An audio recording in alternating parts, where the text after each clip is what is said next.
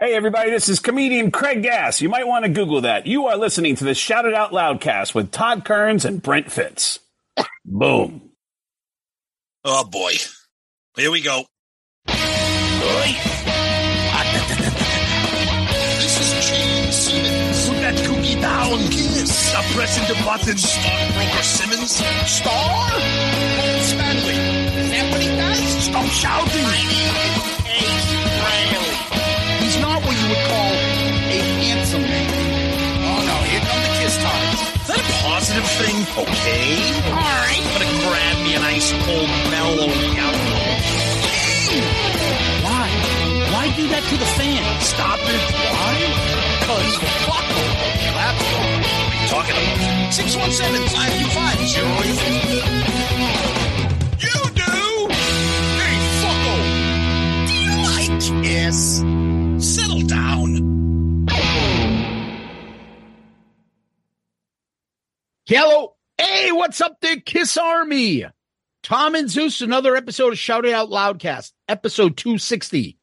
Zach Throne. Oh, yeah. Love it. Finally, we get everybody from the Bruce Kulick band. We save Zach for the final guest.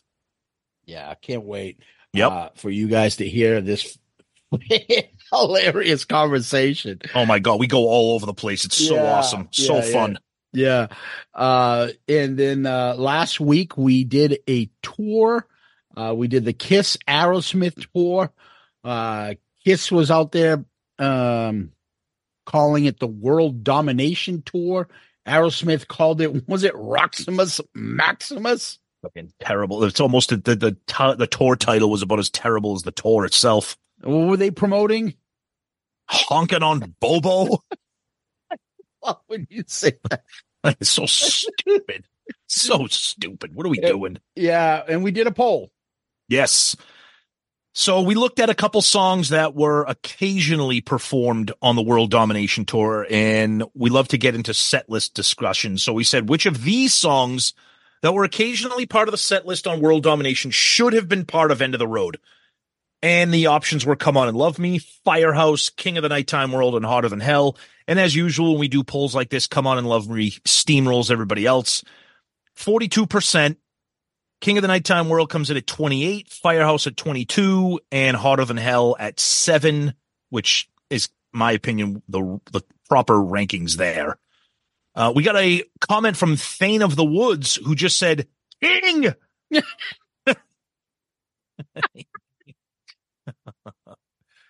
Glenn Barth, Come On is very singable for Paul. The rest of the boys would have done great on the backing vocals. Sean Metzger says, I voted Firehouse, but realistically, it should have been all of them. Yeah, that's a great point. We exhaust ourselves with set list conversations, but yeah, I agree. Mix them up. Yeah, put exactly. Put some out. And then you're going to be like, you know what? I want to go to the Cincinnati show because they might play this. I'm going to go to the Houston show because they might play that. Yep. Instead, no, I know what they're playing. Yep. And let's get into some comments about the episode itself. Our buddy Tony, the vacationing guitarist, what's up, fellas? Hanging out in the Viking Crowd Lounge, enjoying the view. Cheers from the middle of the ocean. And it actually looks like he's flying around in the Goodyear blimp, the way that picture is taken at that angle. But Tony's vacationing all the time. We love Tony. Chris Colby, good show. I was at the one at Fort Lauderdale when Aerosmith closed. It was great because Kiss played, sounded really good, and I was very satisfied by just that. But no wait, I got to see Aerosmith play right after. Neither set felt watered down. Okay. That's good for you. Gerald Rosenberg, I went to the Jones Beach show. I thought Aerosmith was much better. I was still in my Tommy is fake ace mode, and I also felt Peter's playing brought them down quite a bit. Ooh. The boys from Right Between the Eyes podcast, check those guys out. Great Kiss podcast. Those guys are a lot of fun. They say, are we, as we call it, the world's slowest tempo tour? My God, babies are born faster than it took Peter to play I Love It slower. Oh, yeah. I don't remember that. A lot of people are saying that Peter was kind of like, ugh, on this tour. Nonsense. We'll wrap up Twitter with this one from David Zhack. I have been binging listening to all of your podcast episodes. I don't know how I just discovered you now. You guys are by far the best Kiss podcast out there. I listen And I like the other ones, but you guys are on another level. Your Ace Frehley stuff has me laughing my ass off. Woo! Yeah, David, welcome to the party, my friend. Love it. Love hearing that stuff. Thanks, brother. Much Thanks, appreciated. brother. Love hearing stuff from new listeners. That's awesome, David. Thank you. And that's Twitter. Over on the Book of Face, I've got this reoccurring theme in here. You'll hear them. This one's Scott Wheeler went to the show in Virginia and Kiss crushes Aerosmith. Still couldn't believe Kiss played first. One thing I distinctly remember is the Kiss Army out in force with shirts and face paint, yet few in Aerosmith shirts.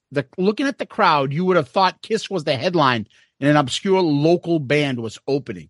And that's just the thing. I think Aerosmith was kind of like where Kiss is in a few years, not yet. Whereas they're really not doing much. The albums that are coming out aren't hitting anything. And that fucking set list for theirs was horrendous.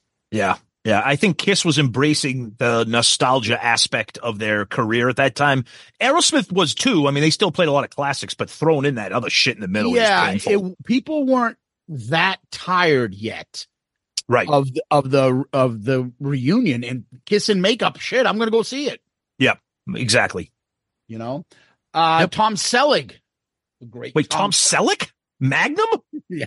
We do this joke every time we say his name. I don't care. It's funny. One of my faves, because it was my 5-year-old niece's first show. She's been with me every tour since. Aerosmith sounded so bad, we left after 3 songs. Ooh. And I am an Aerosmith fan. But as a bonus, we got Nuge as the opener because it was the blackout reschedule at Comerica Park in Detroit. Yeah. Having Ted Nugent, is that a positive thing? I don't know. Is having Saliva a positive thing? Isn't that who we had? I'd rather hear one song from Saliva than anything from Ted Nugent. No, Ted Nugent's funny. Forget about the fact that he's a lunatic, but he's good. Yeah. Not in music. Well, he can play the guitar. Well, you don't like Wango Tango? I don't like anything he does. I'm a fucking moron. Yeah, well, yeah. He is a moron. I'm just saying his guitar shit is good. I'm a big fan of his. You ever hear Fred Bear? Great song. Got some meat sauce on my shirt, but that's okay. As long as it doesn't get on my posters. Anyways, Ronnie Bachowski, you know this is going to be fucking. Oh God, I remember that. His comments are burned in my brain. Go ahead. I saw this tour in Pittsburgh. Kiss sounded great that night, although the dynamic with Peter seemed like it was definitely about to run its course. I think it was running out of gas by that point, but overall they killed. That being said, Aerosmith sucked all of my balls that night, and I usually love them. First of all, Kiss opening for anyone is like jerking off before you're about to bang someone. It doesn't make any sense. Kiss throws out a great set. Then Aerosmith comes out with honks on Bobos. Honks. For about 45 minutes before fucking off and leaving because nobody wanted to hear that new shit record. Half the crowd left and they were even booed through much of their let's blow some turds set. It was embarrassing. Improved Kiss can't be followed, even if you are a huge band. He's right. I'm still stunned to this day that Paul allowed that. But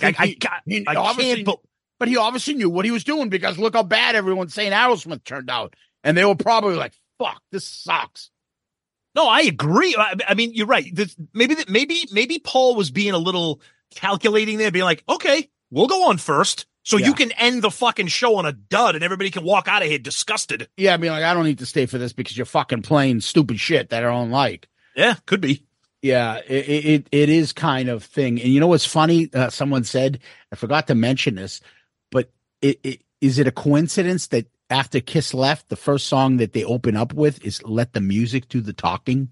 Yeah, exactly. Interesting. Right? Yeah. I mean, these are the kind of jabs that were probably going on. And then Paul's like, yeah, well, the music is doing the talking. Halfway through the show, everyone's leaving. Yeah. Pulling out your harmonica, whatever the fuck you're doing. It's more like the crowd is doing the talking. They're leaving. Exactly. Ryan, Michael, Scott, Courtney, Cronin, Dole, Vivek Ramaswamy, Nimrata, fucking Rodham Clinton. You got to get the Ramaswamy in there. You love that. That fucking pinhead. Nimrata. I watched some YouTube videos on this tour, and they sounded really good before Paul's voice went, and they were still energetic. Love the tour episode, guys. So unique. I'm curious. Hold that thought. We'll get back to that. Yep. You know what, though? He brings up a great point that I don't think we spent enough time talking about it, was that Paul really did sound awesome on that tour.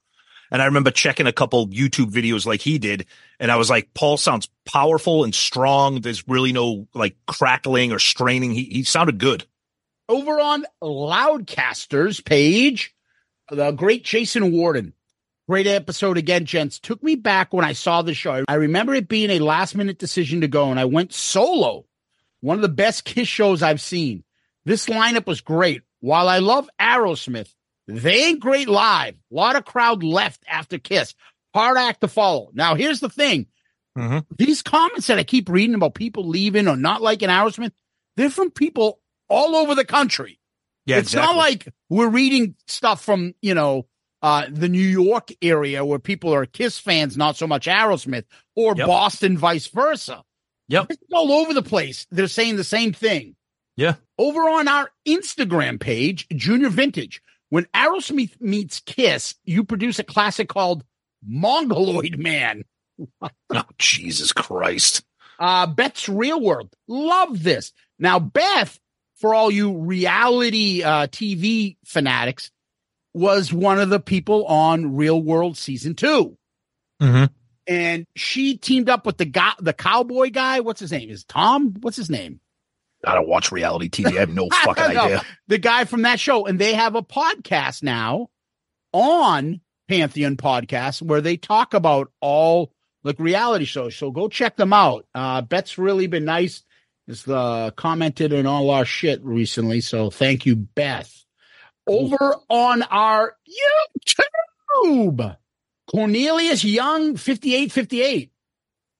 I enjoyed the heck out of this episode. Paul still sounded great on World Domination Tour. I was watching the New York show from this tour here on YouTube. I hope they make an off the soundboard release from one of these shows. Hey, look, I'll take anything from now. I'll take a fucking Ace Frehley at Tom Shed off the soundboard at this point. That's coming soon. I got a great set list on that one. I got Genghis Khan. I got a Bronx Boy. I got the 14th version of Fractured Mirror on there. Got outtakes and alternate demos.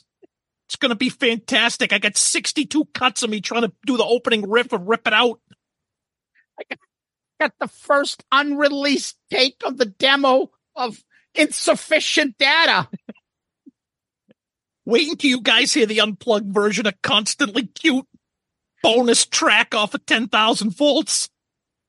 And if you buy the box set today, you get a small package of half-eaten cashews that I burped up the other day when I couldn't finish and I fell asleep while watching an old classic black and white TV movie.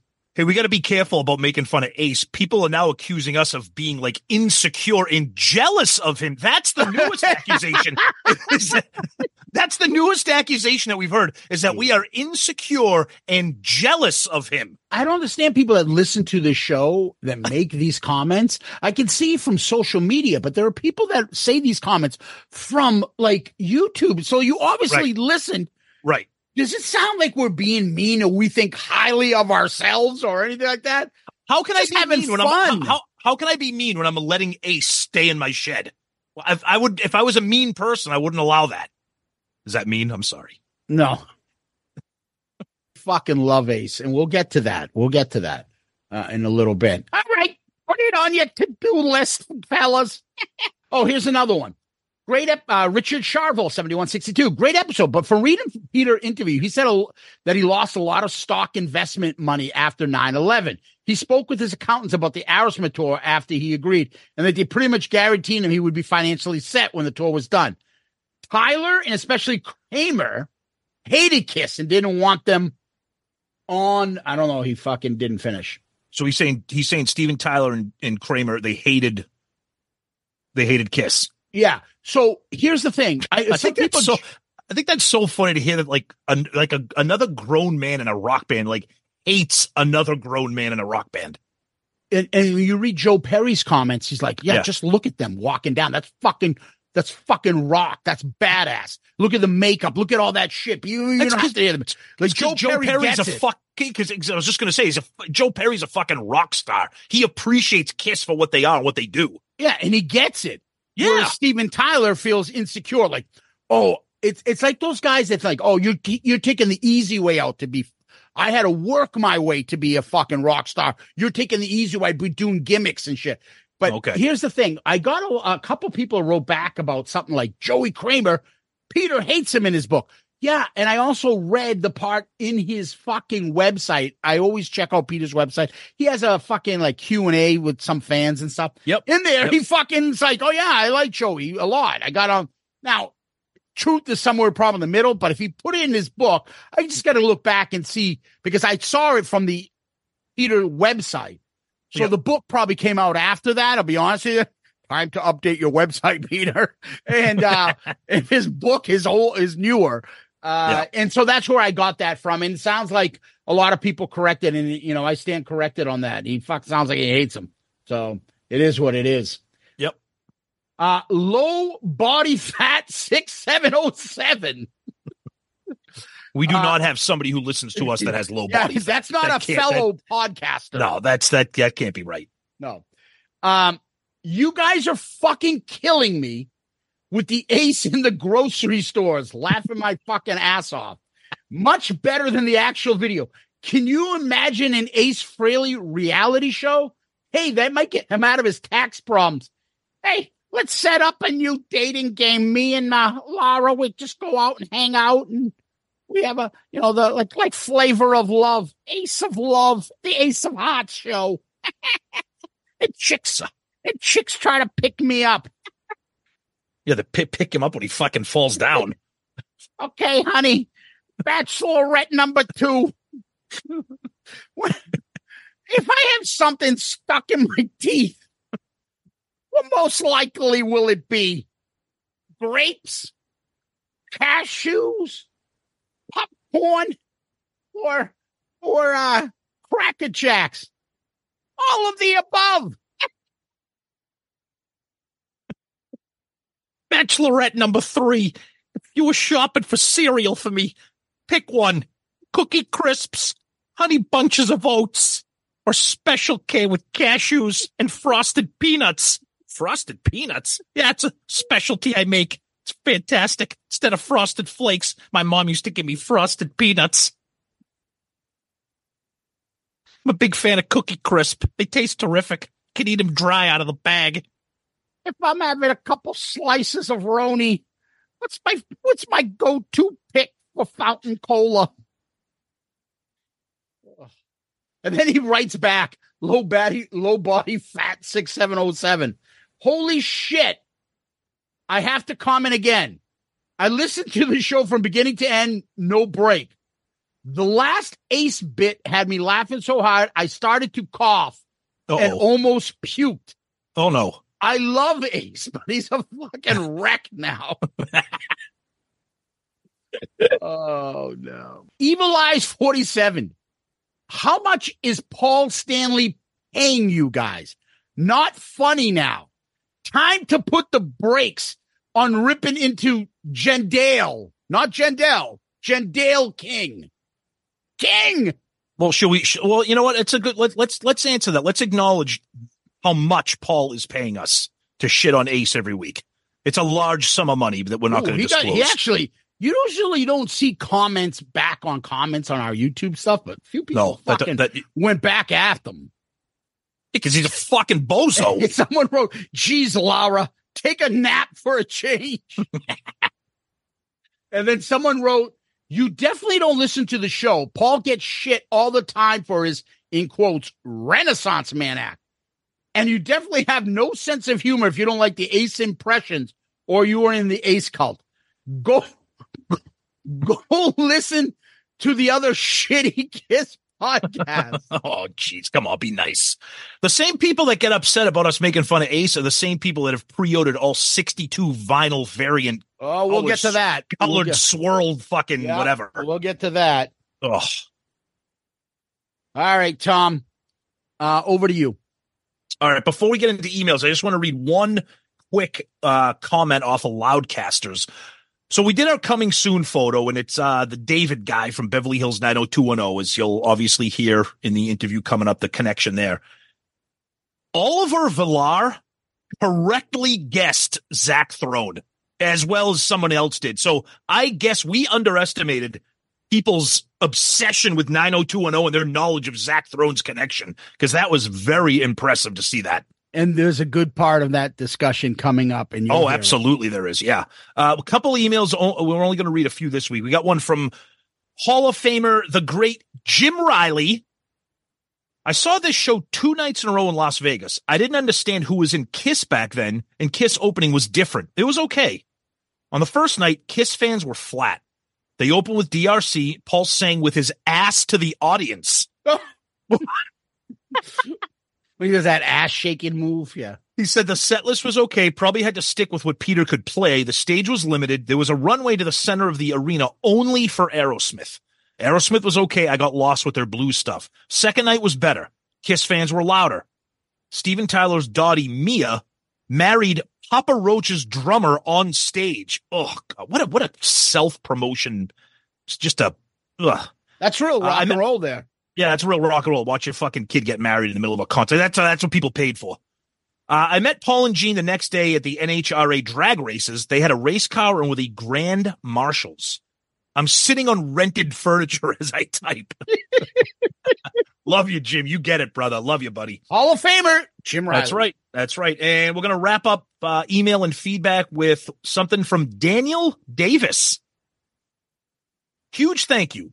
After spending the past few months catching up on every single episode of SIOL, I have to give you guys a huge thank you. First, for providing an awesome show with great subject matter, awesome guests, and unapologetic opinions, because as we all know, sometimes you just have to say, come on, Kiss, really? Second, for making us, the fans, feel really like you, the podcasters, listen to us and value our opinions and input. Third, for providing us the Loudcasters Facebook group, we can get to know other Kiss-tards, ask questions, and post useless Kiss-related crap and whatnot. And finally, for making me go back and listen to albums that I gave up on. Unmasked really is better than I remember. Peter Criss solo, not so much. For all of this, I decided a simple thank you would not suffice. So after listening to all 259 episodes, wow, I've come to the conclusion that SIOL might be around a while, so I bought stock in the show and signed up for Demon Tier Patreon. Woo! I sincerely appreciate all that you, Zeus, and Chief, there's a throwback, and the podcast does for all of us Kiss-tards, and keep proudly waving the flag. Daniel Davis. Daniel, unbelievable email. I love how you mention all the reasons why you're emailing us and what you're grateful for and thankful for. And of course, we'll get to it even more in a minute about Patreon. But you, my friend, Daniel Davis, thank you so much. And you are the comment of the week. Good answer. Good answer. I like the way you think. I'm going to be watching you. Daniel is awesome. Thank you for that, Daniel. And what a segue. Yep. To Patreon. And our newest Patreon member, Daniel Davis. Yep. Who joins us as a Demon Tier member. Thank you so much for doing that, Daniel. Really appreciate it. And then, if you, according to your email, get ready for even more craziness. And Pantheon is where people like Daniel can jump in, help out the show, pick one of the tiers. There's different monetary contributions you guys can make. The Demon, Star Child, the Spaceman, and Catman. We haven't set up the Ankh Warrior tier, Tom, where you pay us and you get nothing. Yeah, you pay us $200 and we let you join Loudcasters. Yeah. That's what that is. We can come over and punch you in the ball bag. That's the other part to it. They were throwing things at you? Yes, because he used to wear little tight shorts on the job. Anyway, Patreon is a huge help to us. Those that are there know the contribution and help that it provides. Shout It Out Loudcast. And if you're out there and you're like, I like what you guys are doing, I want to support you guys, what can I do? What's the best way? The best way is to join Patreon. That's the big help to us. And you can find it right on our website on the landing page. You'll see a Patreon link. You click on that and you'll find the tier that fits your wants and needs and go from there. Or you can go to Patreon, the app, or patreon.com. Look up creators, Shout It Out Loudcast, and you'll find us there. Again, thank you to all our Patriot supporters, including Daniel, and much kudos to you guys for helping us out along. And if you're interested, please come and join the fun. Absolutely. Daniel, thank you so much for becoming part of the amazing Patreon family. We love you guys. We thank you every week. We wish we could thank you every day. You guys are incredible. Please check us out, patreon.com. Click on the Patreon link on our website or download the app and search for us. Thank you guys for everything that you do to keep this show alive and kicking and growing. Yeah, and Tom, you got a little bit of a faster step in your pantalones today. I do. And that is because I have recently started to use this little magic bottle called Magic Mind. Magic Touch? You could call it Magic Touch, Magic Mind. Okay. And their catchphrase they like to say is do more, stress less. It's a little shot, little glass bottle, contains a combination of over 12 ingredients, stimulates your focus, your energy, your motivation, your creativity. I take it with my coffee in the morning, and it just gives you a boost of energy, a focus. Everybody knows I talk about how I get up early and I have a long commute to and from work. This stuff is fantastic. I'm telling you. I've been taking it for a while now. It has a cumulative effect. If you start using it every day, you'll notice even more. It's amazing. Check them out at magicmind.com. And for the month of January, you click on that link. You can get 1 month free when you subscribe, and you can use our code SIOL20. So you go to magicmind.com/JAN for January. Shout it out loud. Use the code SIOL20. And I'm telling you, within a few days, you guys are going to feel so different, alert, excited. You're going to have a peppy Castro where you never had one before.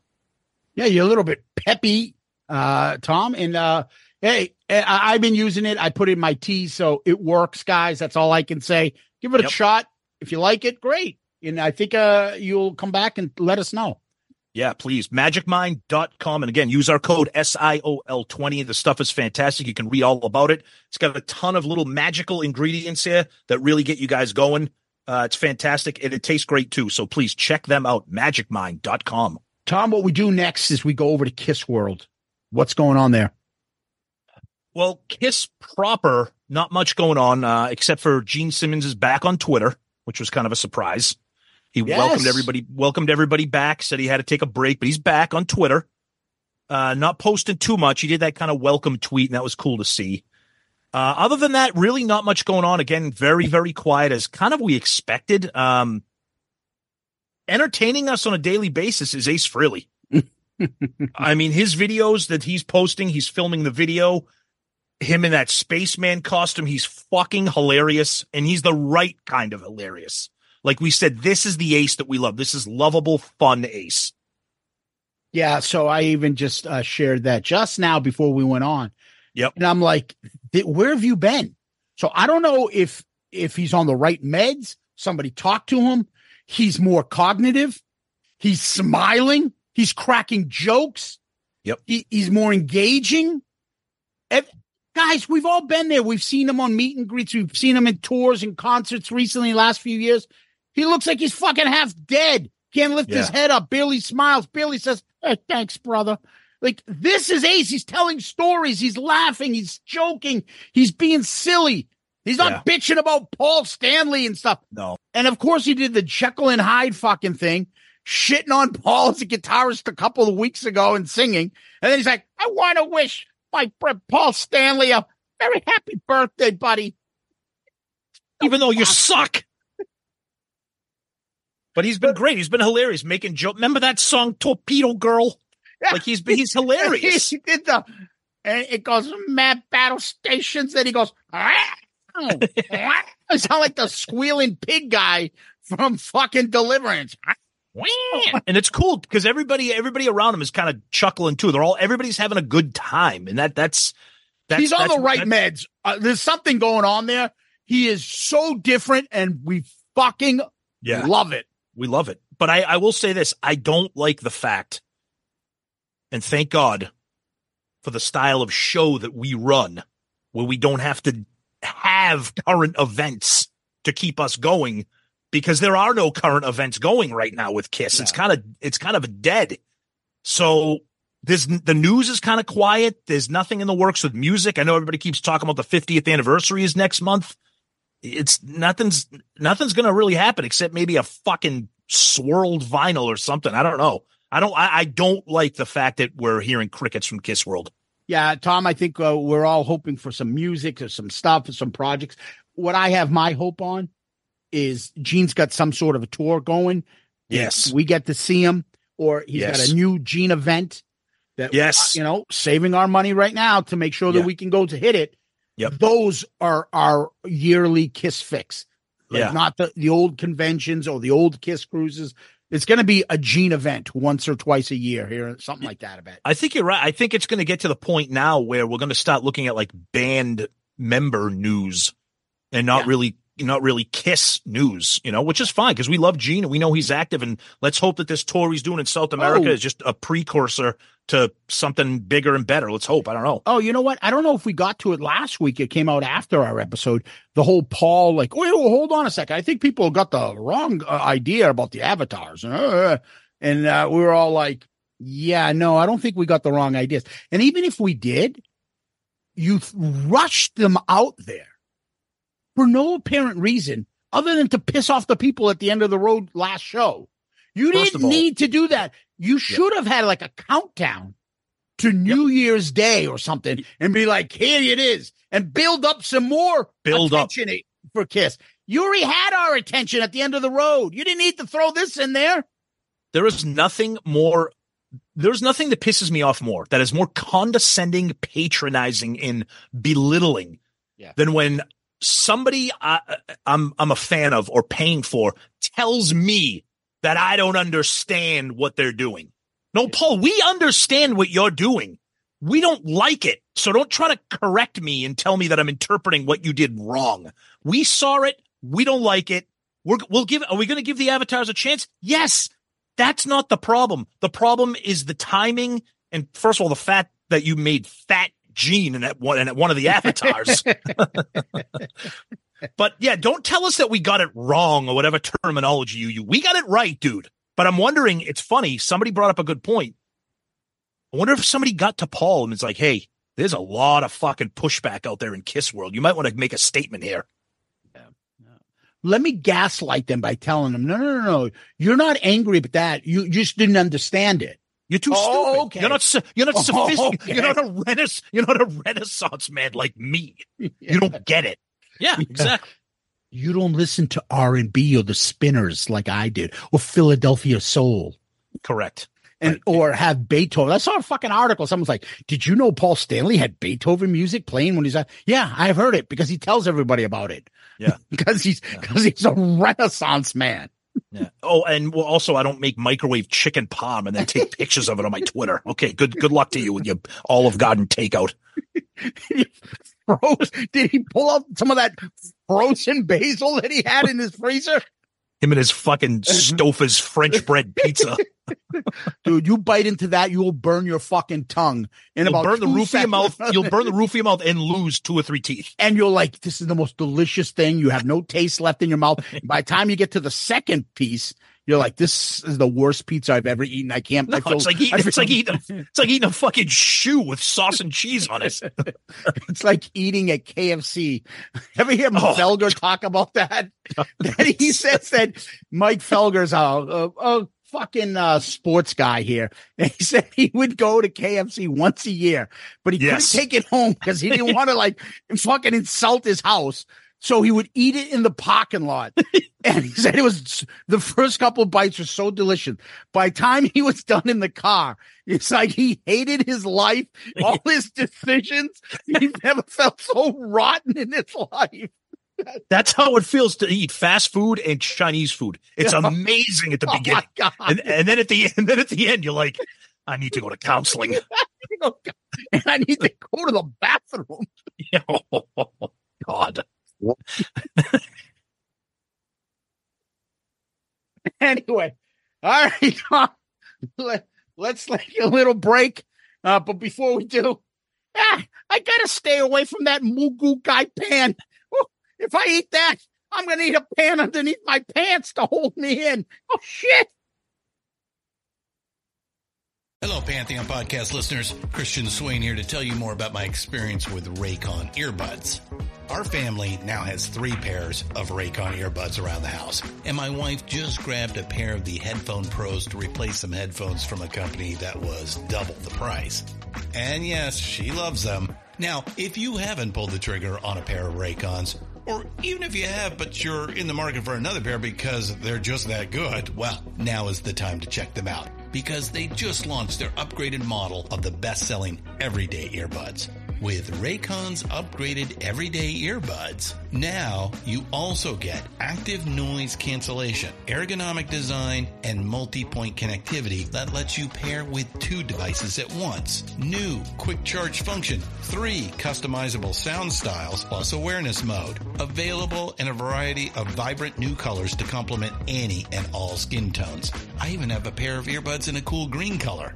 I have tried just about every earbud known to humankind, and these Raycons are fantastic. Seriously, if you've been wanting to check out Raycons, there truly is no better time. You're going to ask yourself why you didn't check them out sooner, and Raycon offers a 30-day happiness guarantee. So what are you waiting for? Go to buyraycon.com/Pantheon today to get 20% off your Raycon order, plus free shipping. That's right, you'll get 20% off and free shipping at buyraycon.com/Pantheon. buyraycon.com/Pantheon.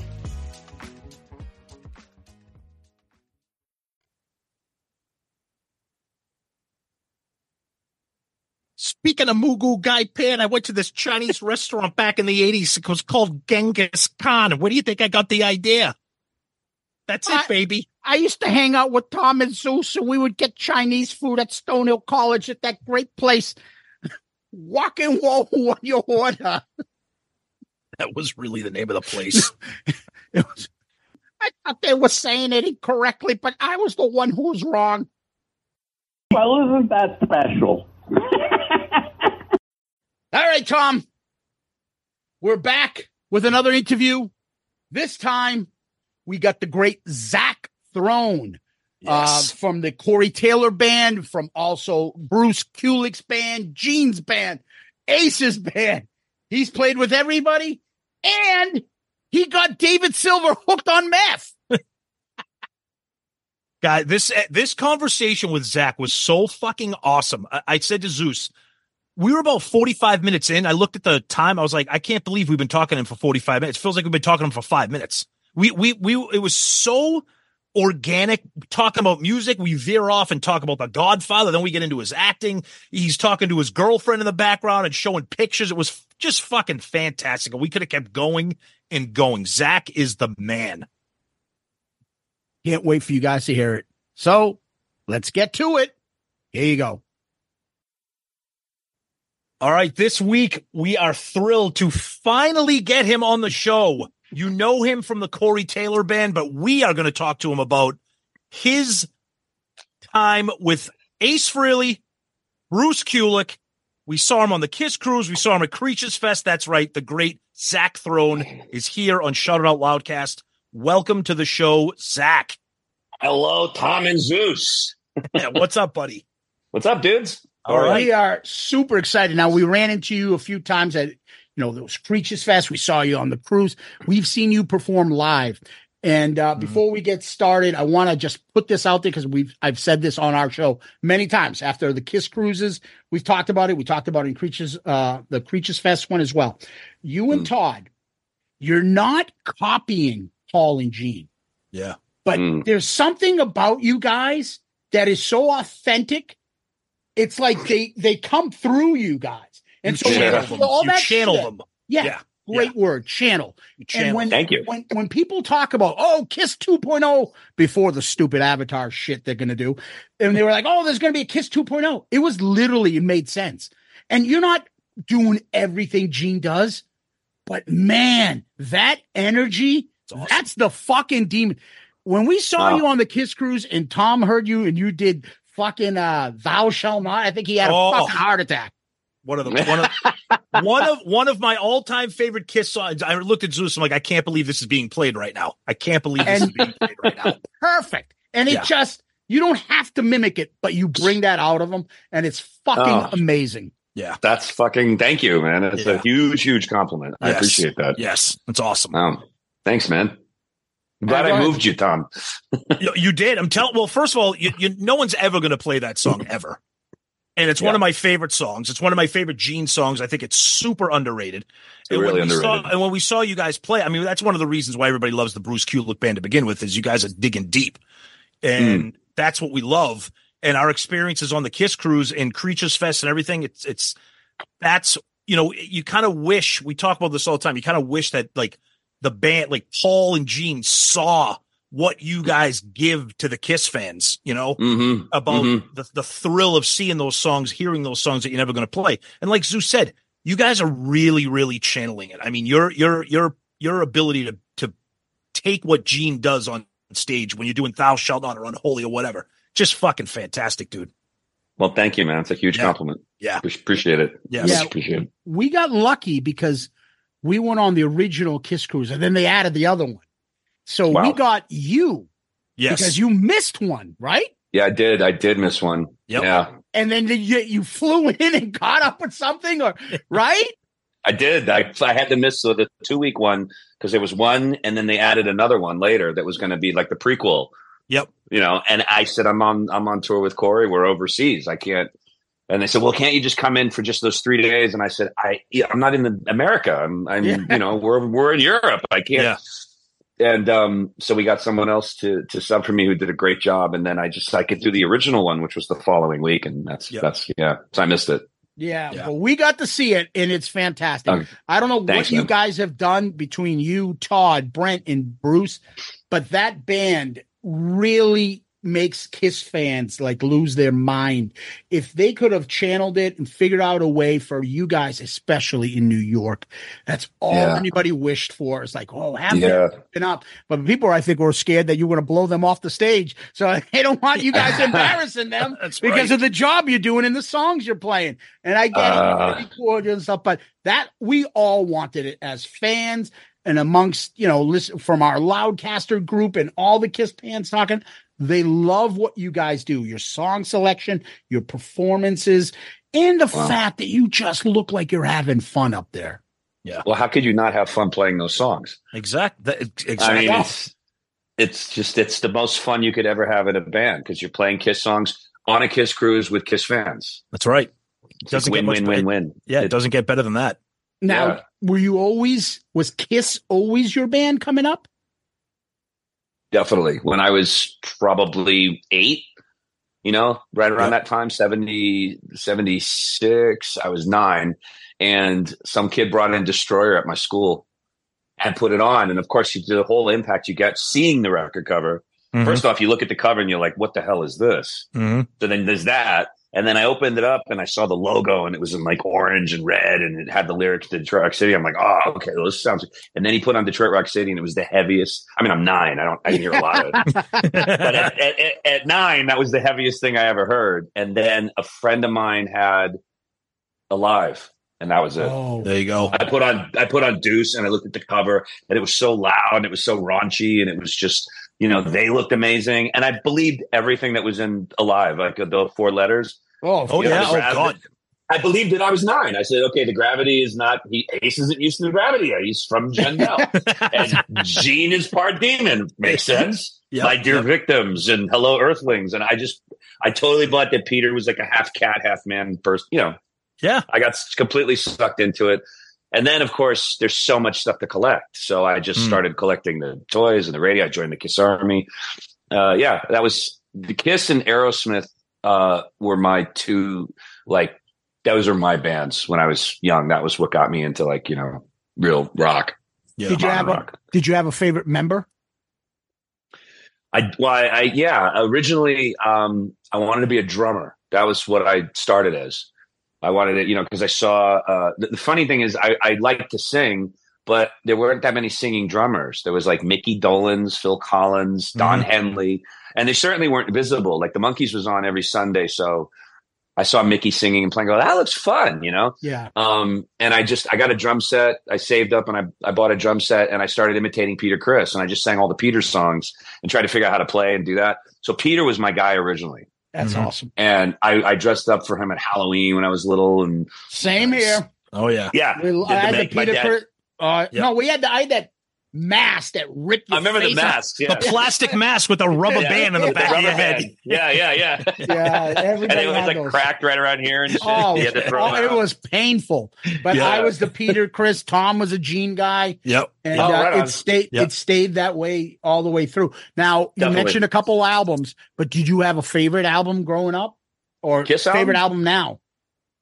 Yeah, My Kiss favorite, album. Kiss Kiss. album. Kiss album, Would you let's say it was see. Destroyer? I mean, sometimes our first impression is our favorite, you know? That's the thing. You know, Destroyer was my gateway into the world. So, I mean, I hold that I'm really like attached to that record. And to be honest, that's the one record, from the 70s that people who are my age, if for some bizarre reason were totally into rock music but didn't get into Kiss, that's the one record I can play them.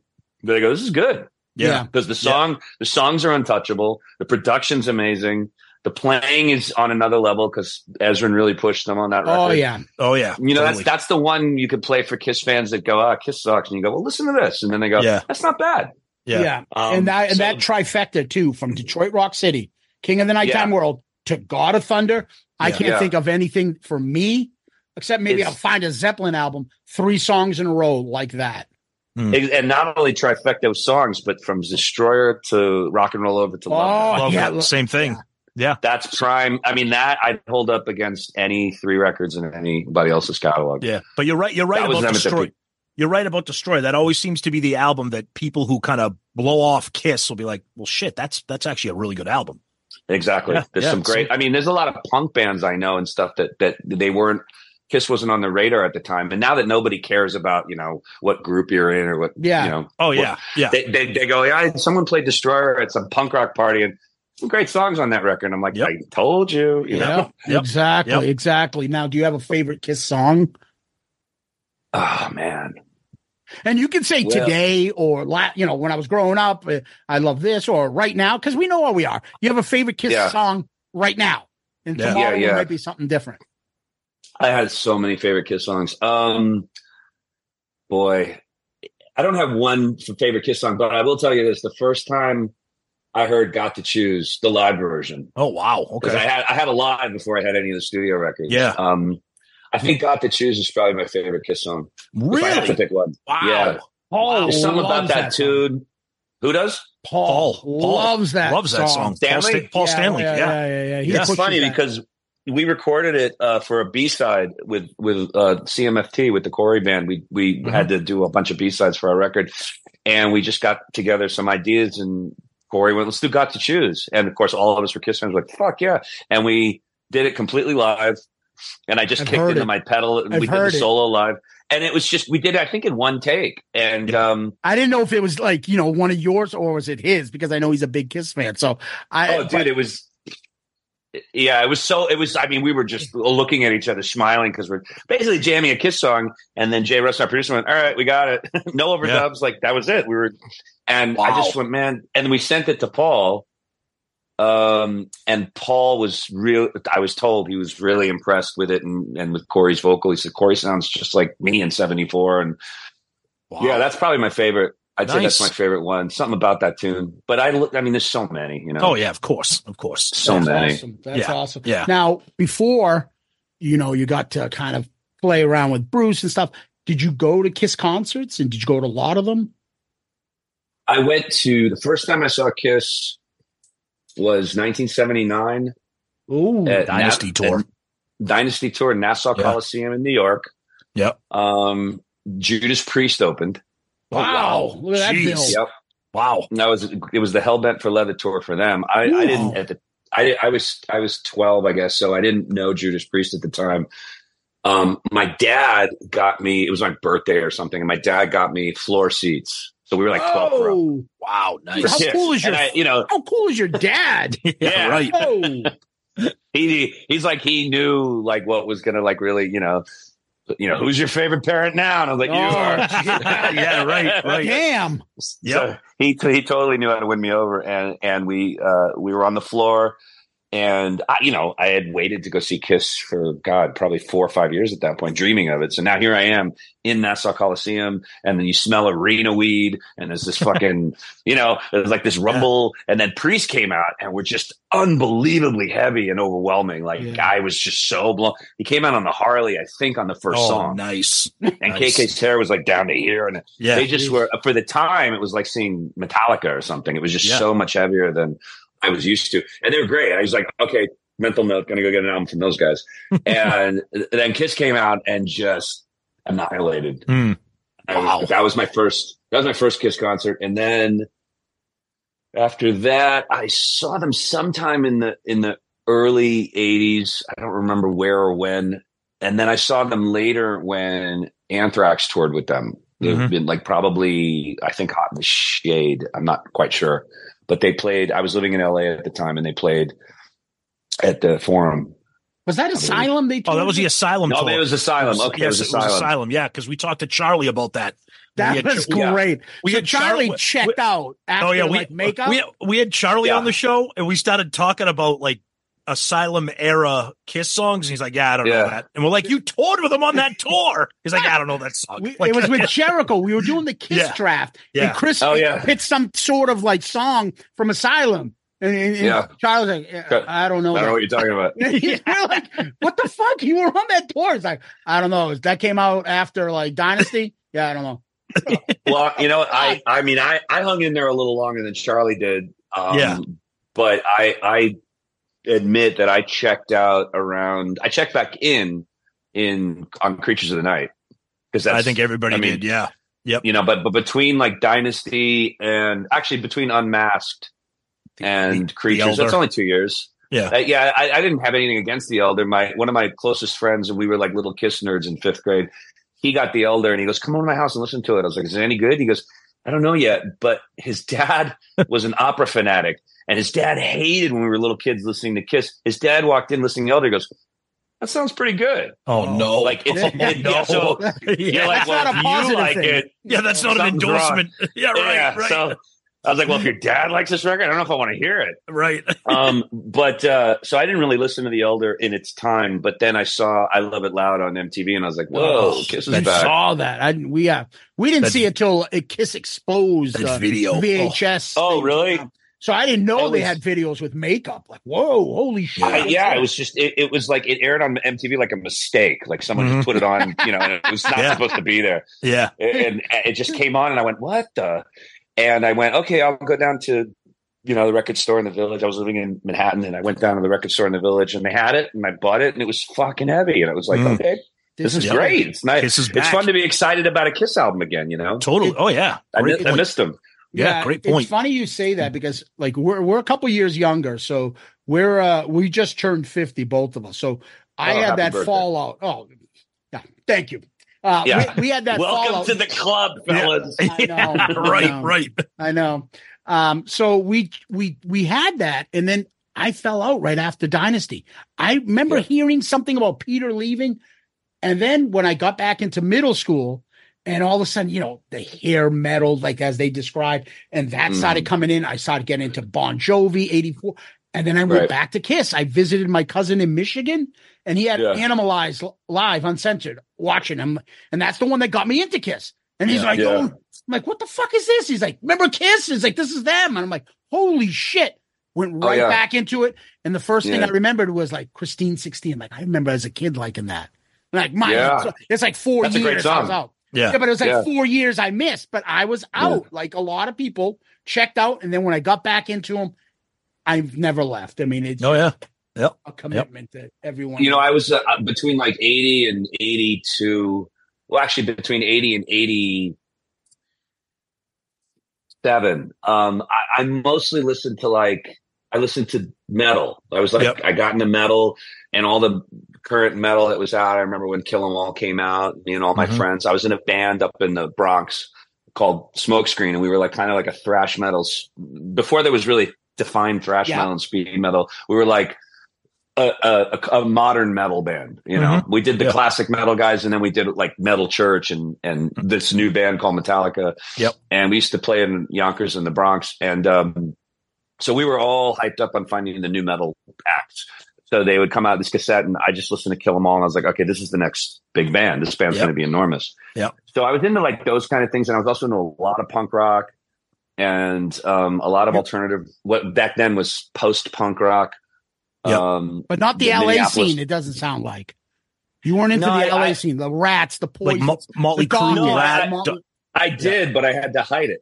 I worked. I mean, I'm from like the school of if a good song's a good song. I don't care who wrote it or who sings it. I'll listen to, you know, Amy Grant comes on or something. I go, that's a good song. Sorry. George Michael. I mean, I'm of the school where any good song's a good song.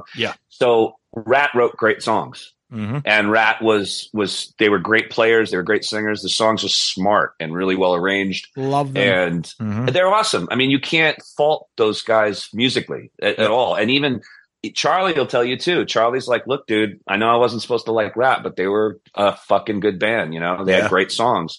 And he's a song guy too, like me. So I dug him, but I couldn't walk around with a Rat t-shirt. You know, my friends. We lost that because we're buddies from college. So when we got to college in 91, it was that major shift. So Use Your Illusion was out, Black Album, things like that.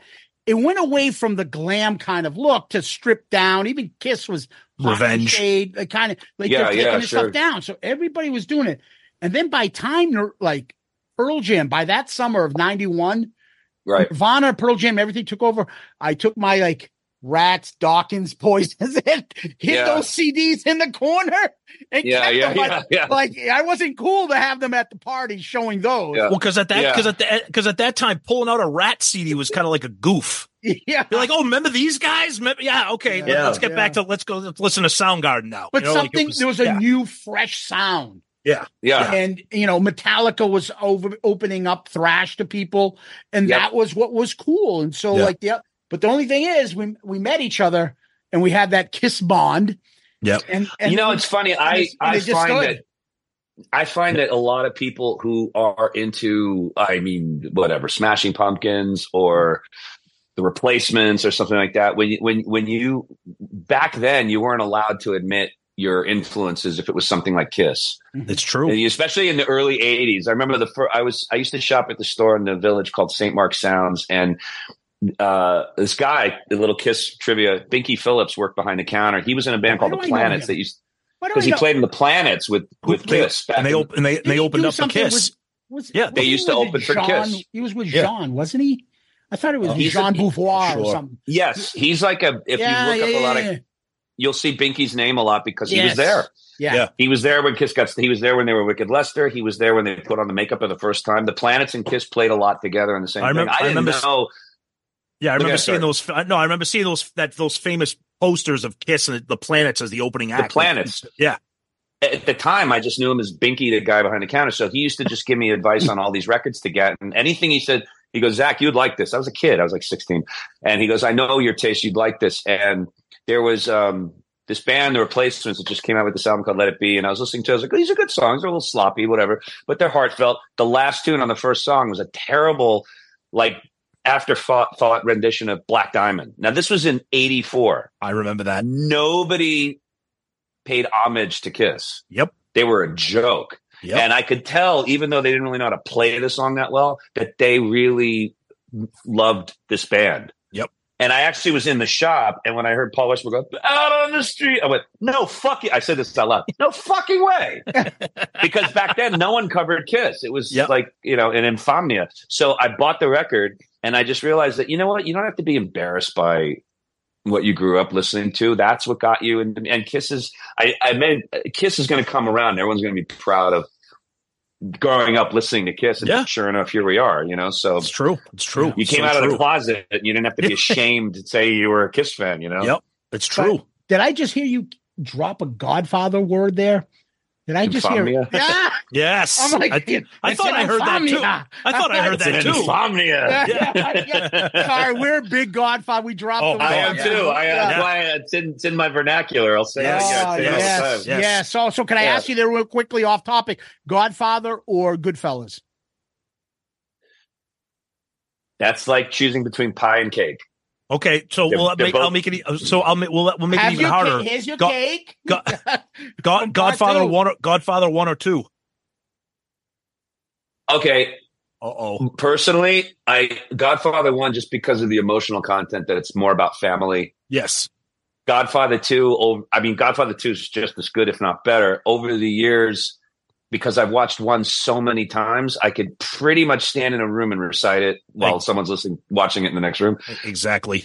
Godfather 2 has nuances that every time I watch it, I get new shit out of it. Mm-hmm. Well said. So in terms of a better film, I don't know if one's better, but I think Godfather 2 is one of the greatest films ever made. Yep. Certainly the best sequel ever made. Yeah. But Godfather 1's got this, first of all, Marlon Brando into any movie is going to give it so much heart and so much sincerity. And because you have that, there's some kind of subconscious love in that film. Whereas in Godfather 2, it's about the descent of Michael just losing his soul. But that part 2 ending, point. which harkens back to part 1, with that dinner table and they're waiting, and he's off camera. You don't see Marlon. He's off camera. Heartbreaking. Oh my God, that fucking scene! It's amazing. Always amazing. Me. When his every scene in Godfather, every scene in Godfather 2 is flawless. Every fucking scene. I agree. The pacing on it's flawless. Godfather 1 just the first time you meet these people, so you feel like you're just joining their family. Yeah, and you don't have that experience in the second one. But the second one, every scene, every performance, every angle, everything, perfect. Flawless.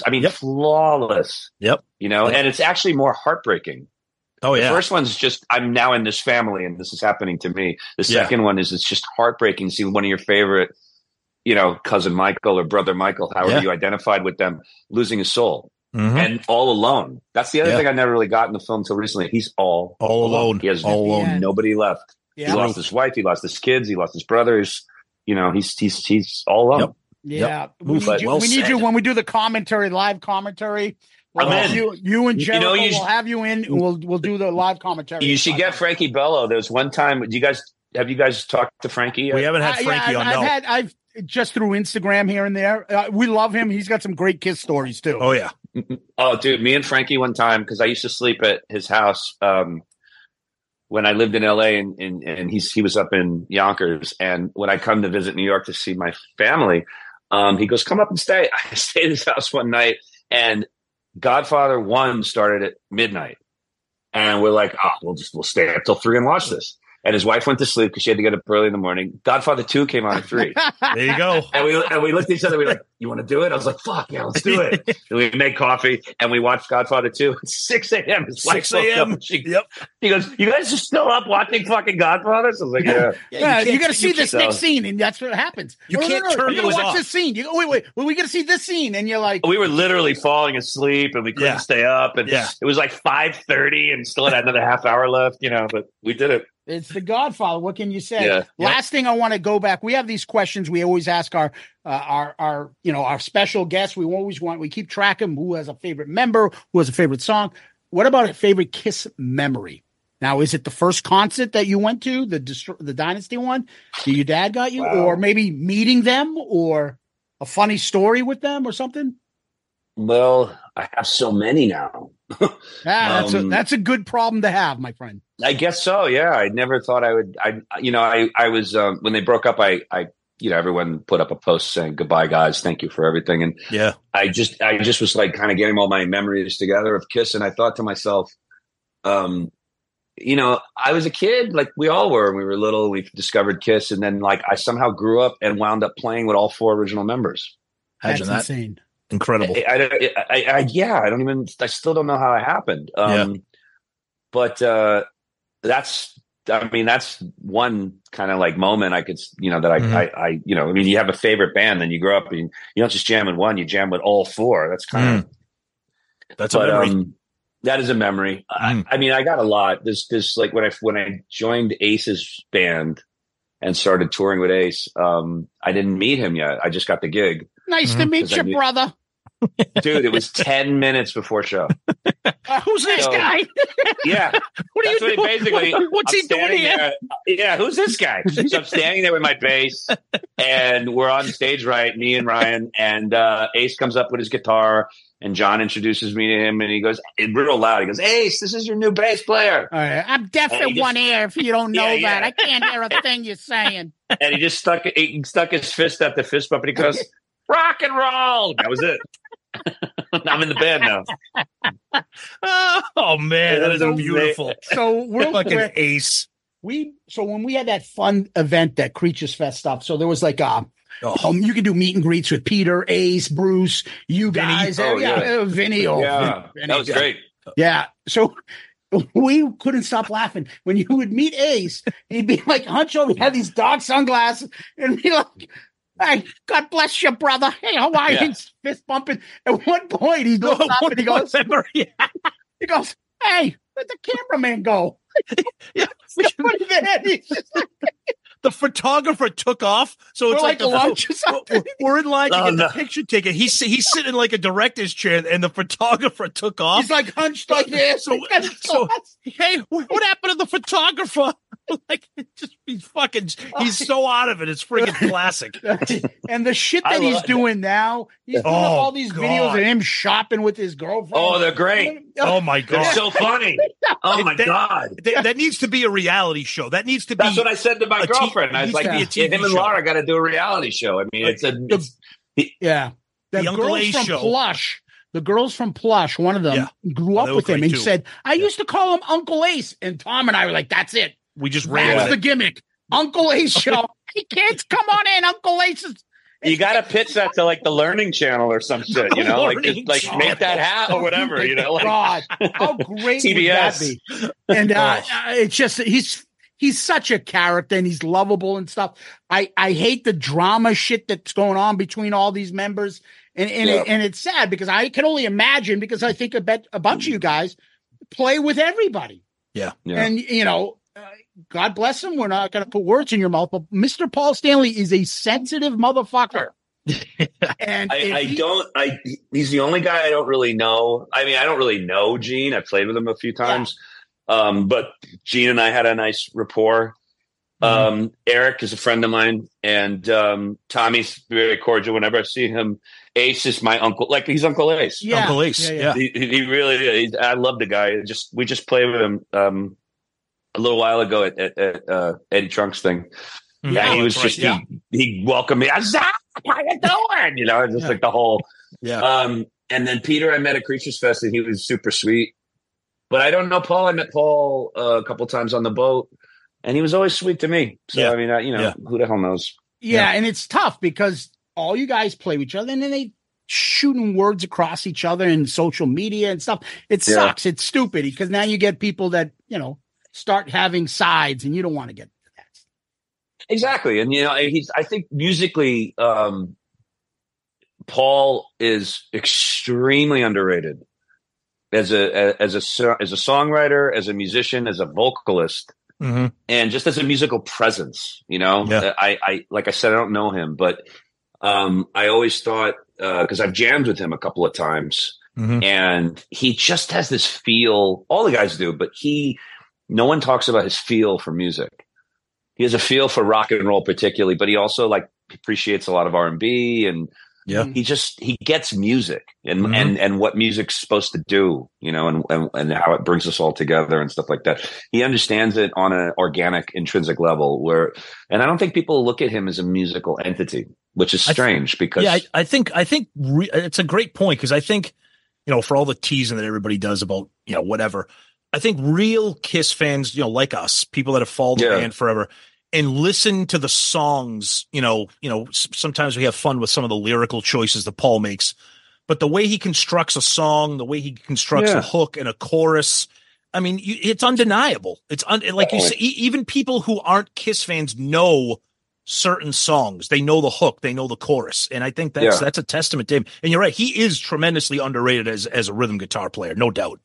Definitely, and as a singer, and particularly as a songwriter, I think out of all the guys in the band, I think he could have had if he never became a rock star, I think he could have had a great career as kind of one of those guys that write hit songs for other people, like Britney Spears. You know, there's this cat, Max Martin, who I idolize because the guy wrote Hit Me Baby One More Time. Freaking, I mean, like all the hit songs, Tell Me Why, he wrote that one. I mean, you go down the list of all the Max, and he's a metalhead. He was this metalhead guy in the 80s. He was in a metal band in Sweden, still got his hair. And one day he just went, I don't want to tour anymore. I don't want to make records anymore. I can still come up with hooks. And he started writing these songs and he let other people run with them. And he's sitting at home in Sweden making billions of dollars. I'm sure. He's my hero. You know, if you just look up go on Wikipedia. Max Martin, I know who he is. Yeah. He's fantastic. I think Paul Stanley, you know, if he never joined Kiss, could easily have been the Max Martin of the 70s and 80s and had hits with Earth, Wind and Fire and whoever. He just understands, like you said, a hook and a song and what makes the song hooky and stuff like that. And he's never failed in that department. There's not really too many. I don't think there's really a lot of songs with Paul that you can go, oh, that's kind of not hooky. That's unmemorable. You may not like it, but they're all well written.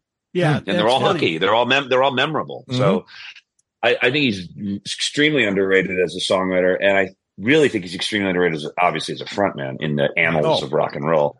Yeah, you know, he should be put up there with Plant, and the all-time Roth, and anybody. You know, I mean, there's nobody could, and Freddie Mercury. There's very few people that actually could command 60,000 people in their hand, and not a lot of people can do that. He did that for 50 years. Yeah. That's amazing. So, you know, say what you want about him, but the guy's untouchable. No. We had his right. Leave Paul alone, you guys. We love Paul, but we tease him. It's okay. I'm kidding. We had his writing partner Desmond Child on about a month ago. Oh wow! And we went through all that stuff. And I people are probably sick of me saying this, but I've said this all the time.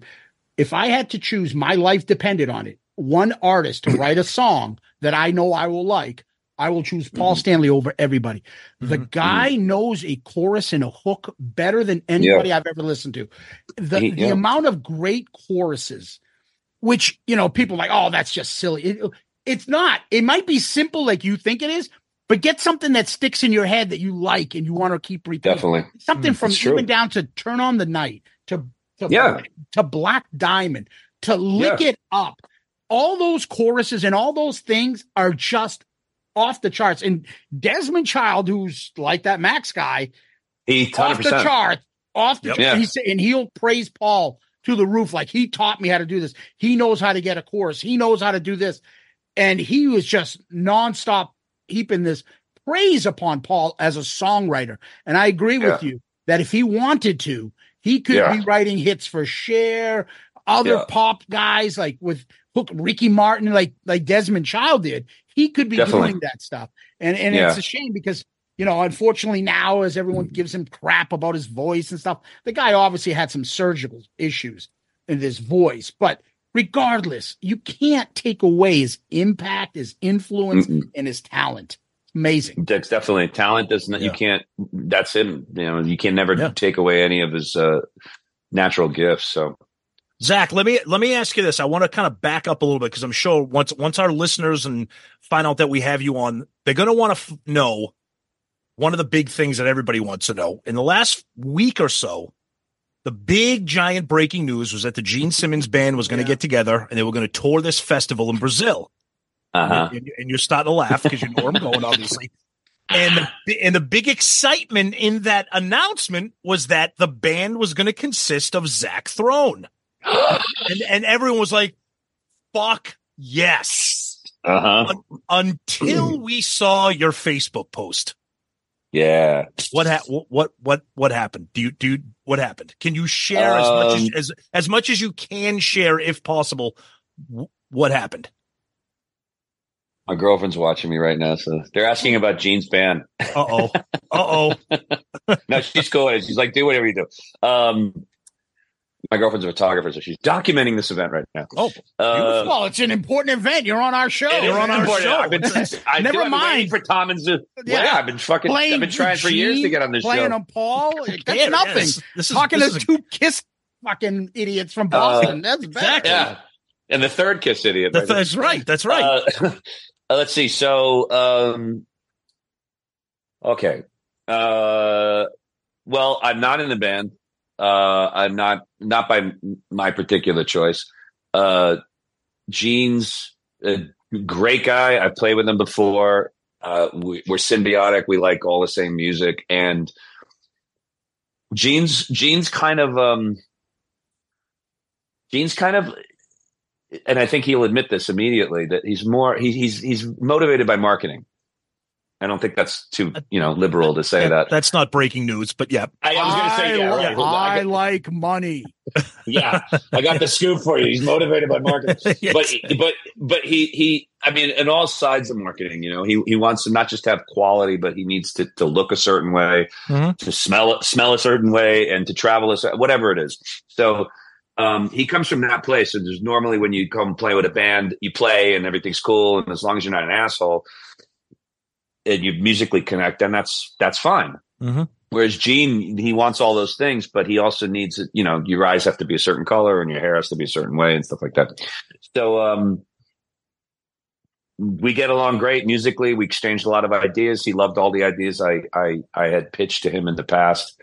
And he's like, "That's good. Let's run with that. That'll be great." Dude, that is fucking amazing. That might be the best Gene we've ever heard on this show. I'm telling you, that's better than Craig. Like, it's just amazing. Yeah. Go on. I smoke Craig Gass in my Gene Simmons. Yeah, you do. I'm thinking guy. Already. You will. Yes, I agree. Yeah. Fuck him. No, I'm kidding.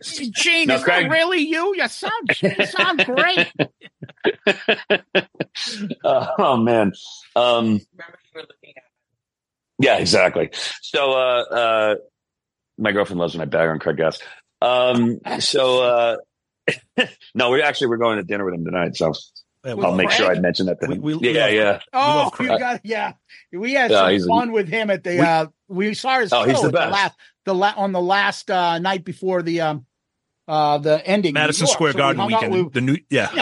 We did social media and shit and talk. You talk to people online, but then you get to actually finally meet him.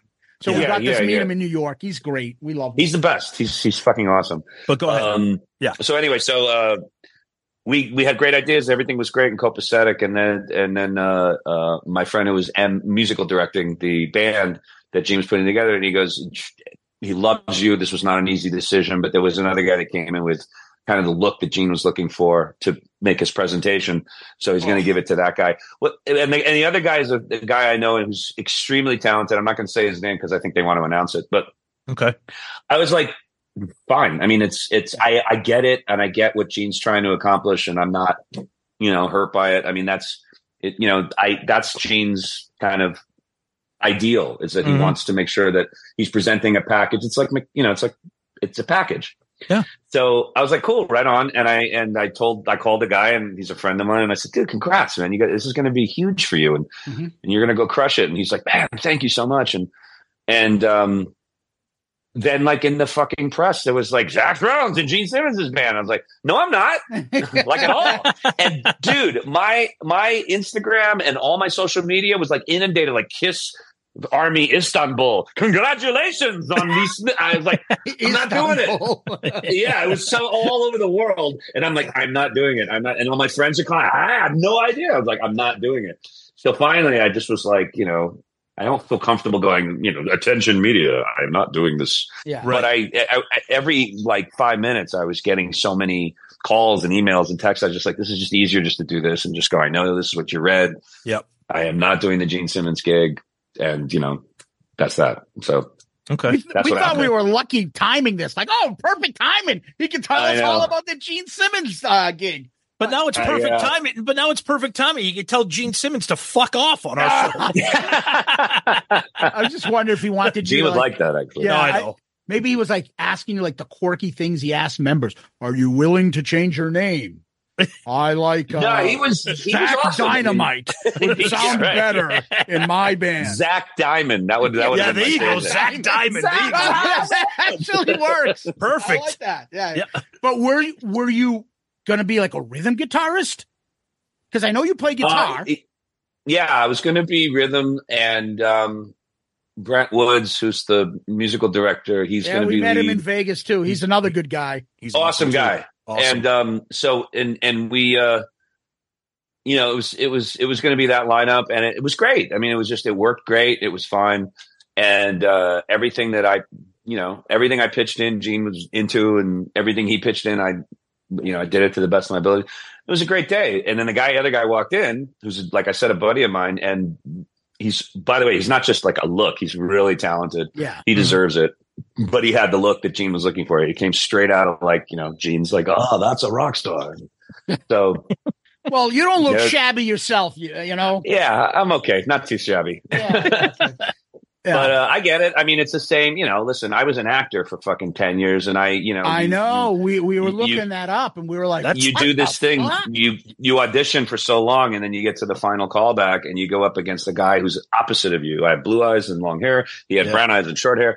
And then they go, well, the producers really loved you. They thought that you were the better actor, but they want a Latino, so they're going for And you just go. That's the biz, Yeah, and you got a good attitude about it, though. You have a great attitude about it. You're not sulking and bitching. You just move on. Now you're not, you're not shabby yourself. Look at the band you're playing with, right? Yeah, we got a killer band. Yeah, you do. And you were thinking about maybe that's going to come back soon, going back on tour. Yeah, we leave March. Oh God, when do we leave? March. When do we go? I think it's like the last week of March, because our first show is like March 20. Don't quote me on this. I just put up the dates recently, so I can't. But it's the last week of March, and then we go to Japan for a week, and then we do one show in the Philippines, where I've never been to the Philippines, so that'll be interesting. Oh wow, nice. Now this is with Corey. With Corey Taylor, yeah. We forgot to say who with who. Yeah. So people are like, will know where to find you. And then the other thing is, I got it. It's March 25th. Sorry, March 25th in Tokyo, March 26th in Tokyo, March 28th in Osaka, and then April 1st in Manila. Wow, those are the dates. Are you circling back to New England area by any chance anytime soon? Not with the Corey band. CMFT, which is the name of our band. We're going just to Japan and Manila, and then in June we go to Europe and play all the festivals there for about a month. Wow. In Europe, and then we're kind of off for a while. So I'm not sure when we're coming back to the New England area. I mean, I hope so. I mean, I'd like to play that area again, soon, because I miss being out there. Yeah, so playing with. Oh, I'm sorry. I was just going to say. So playing with Ace and playing with Bruce and doing the cruise and Creatures Fest and stuff. How did you get hooked up with Corey? Are you guys like longtime friends, or was this like was there a Slipknot connection somehow, or how did this whole thing come together? I knew Corey from back in LA when I lived in LA in the 90s and the 2000s. Okay. We met through Scott Ian initially, because I've known Scott since I was like 16. Yep. And he said I was living with my then girlfriend in LA, and he said, "Hey, I want to come over and we'll make dinner and jam, and I'm bringing Corey Taylor." And I didn't know what Corey looked like outside of Slipknot. The mask and stuff. Yeah. And in walks in this like good looking kind of Iowan boy with a nice smile, and he just goes, "Hey, I'm Corey." And I was like, "Really? You're Corey?" Yeah, that's interesting. And we ate dinner, and then we sat around, and I popped open some wine, and then we brought out these acoustic guitars, and me and Corey and Pearl, Scott's wife, who I was playing with, we just started singing like Crosby, Stills and Nash songs and Eagles and all kind. Yeah, we just Eagles. There you go. Love that shit. Yeah, love the Eagles. Now, I didn't think that the guy in Slipknot would love the Eagles. Again, I didn't know Corey yet, so I start playing an Eagles tune. He knows every word. That's awesome. He knows every harmony to every Eagles song. And whatever I pulled out, Beatles, Eagles, anything with 3-part harmony, he knew how to grab a harmony really quick. And I just went, man, he's really good. Like, who knew? So we exchanged numbers and all that. And then like within the next few years, we just started. I don't think he was living in LA yet, but every time he came to LA, he'd call me and we would just go out to dinner, and we became really, really close musically. Nice. He's super and his friend. Super fucking talented. I mean, what Slipknot, Stone Sour, his solo stuff, the range of his vocals is just insane. It's incredible, talented guy. I mean, there's nothing that guy can't do. And in terms of musically, like, he understands intrinsically every style of music, really. I mean, he could write a Les Mis operetta, or he could write a real heavy tune, and he can go from like hardcore punk to fucking R&B. And there's not that many people I know that can do that authentically. Yeah. That's awesome. And as a vocalist, he's, there's certain things that he can do vocally that I can't do. Mm-hmm. I don't really know anyone that can do. I have a good voice, but I have like kind of one thing I do with my voice, and I do it to the best of my ability. Whereas Corey puts on voices like people put on hats. Yeah. He'll just take this hat off, put on a baseball hat, and take that off, put on a fucking straw hat. He can do, and I've seen him do it on the same mic, just go in and out of voices. Yeah. Wow. Not, awesome. There's not that many people that can do that. So we've been friends now for, I want to say like 25 years. And wow. That's a good relationship then. Nice. Yeah. That's solid. Yeah. It's great. So do you get a chance to look back and you may sing like that, but I can sing Burn Bitch Burn. Can you? I rub his nose in that every day I can.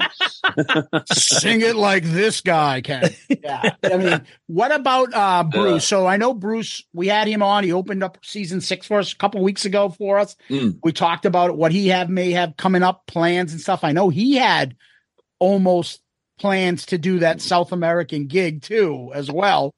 Yeah. So is there something along the line of like, hey, guys, I know what your schedule is, Todd. I know Todd and Brent are both out with Slash. I think they're in Mexico now. I think they opened. Yeah, they were in Mexico City like 2 nights ago, I think. Yeah. So with is there anything like that? with no Kiss cruise here, what people are kind of jonesing for the Bruce Kulick band and all you guys to get together again. What anything happening? We know you guys are being pulled from all different directions because you guys are all amazing at what you do. So, thank you.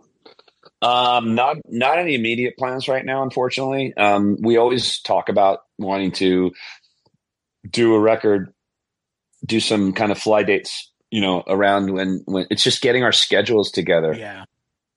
That's the hardest thing because when Todd and Bruce are home, I'm out with Corey, and when I'm home, they're out with Slash. And so it's just been tricky to kind of all be home at the same time when we could just, all go in the studio and do shit. But, we always talk about it. I mean, everybody's goal is to go get together and either do a run of shows, or do a record, because we just love playing together and we're very close. And obviously there's a demand out there to see these songs. Oh yeah.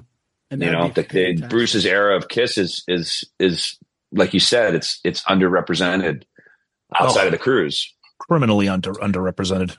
Yeah. So, we have people go, please come to so-and-so and please come here. And we never hear these songs live ever. And so we're always down to do that. It's just being able to find the time, scheduling. Yeah. But that's it. Yeah. You four are just now. And we love all the other bands. We love, Ryan and Jeremy and Phil and all the way through to Jericho's Quarantine and stuff. There's something great about you four. Yeah. Thank you. You guys are, Tom and I would call you guys, that's the A-team. Yeah. And when the A-team is up, seriously, and that's not to say those other guys aren't close to you guys or that, but you guys musically and the energy and shit you give off is just amazing. Thank you. Yeah. Man, thank you guys. Not a problem. One last thing before we let you go, I've got to do like a personal thing I got to ask you about because, looking into it, I'm like, over time, I've obviously read about you, Zach, and I'm like, oh, he was an actor. Why does it come up as an actor? When I was trying to find him, like when I first heard of you through Bruce's band, I'm like, no, that's not him. I'm not looking for an actor. I'm looking for a musician. Right. And then I look, and it's got all the shows we grew up on. Dude, you were in Beverly Hills 90210, and now my mind is like, where the fuck was he? Yeah, my mind is. I know every episode. If you describe it, I'll be like, oh, I know that episode. I can't believe the guy that's saying "Thou shalt not" on the cruise was in Beverly Hills 90210. But not only that, you were with the other guy that threw that Donna chick down the flight of stairs. You were in that show too, right? I was. Yeah, I was. They had. Were you in that song that became like a hit? I was. No. What was that song? Something Angel. Oh, From the Heights. Yeah. He was in that. You were in the band with him? Yeah. I was. And you were on that track. Yep. So now we have forget everything else you're famous for. Just because you're doing that, now we're fanboying with you. Yeah, exactly. Because we all grew up with 90210 and all that shit. Yeah. Well, this is what happens. We have you on, and now it's like we just can't stop talking. But we know we got to. I got to hear this stuff. Yeah, so go ahead. A little bit about that. Okay, I'll give you the short version. So I moved to Los Angeles in 1988 or something, and I was trying to be a musician. And, you do anything in public in LA and someone will offer you something that's not what you want to do because of whatever. And an agent saw me. I was doing theater just for fun.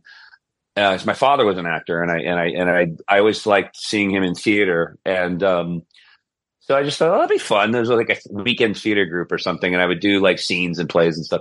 An agent saw me, and he goes, "Hey, you want to sign?" And I said, "No, I'm not an actor. I'm a guitar player." And he signed me, and he started sending me out for auditions. And eventually, I started booking shit.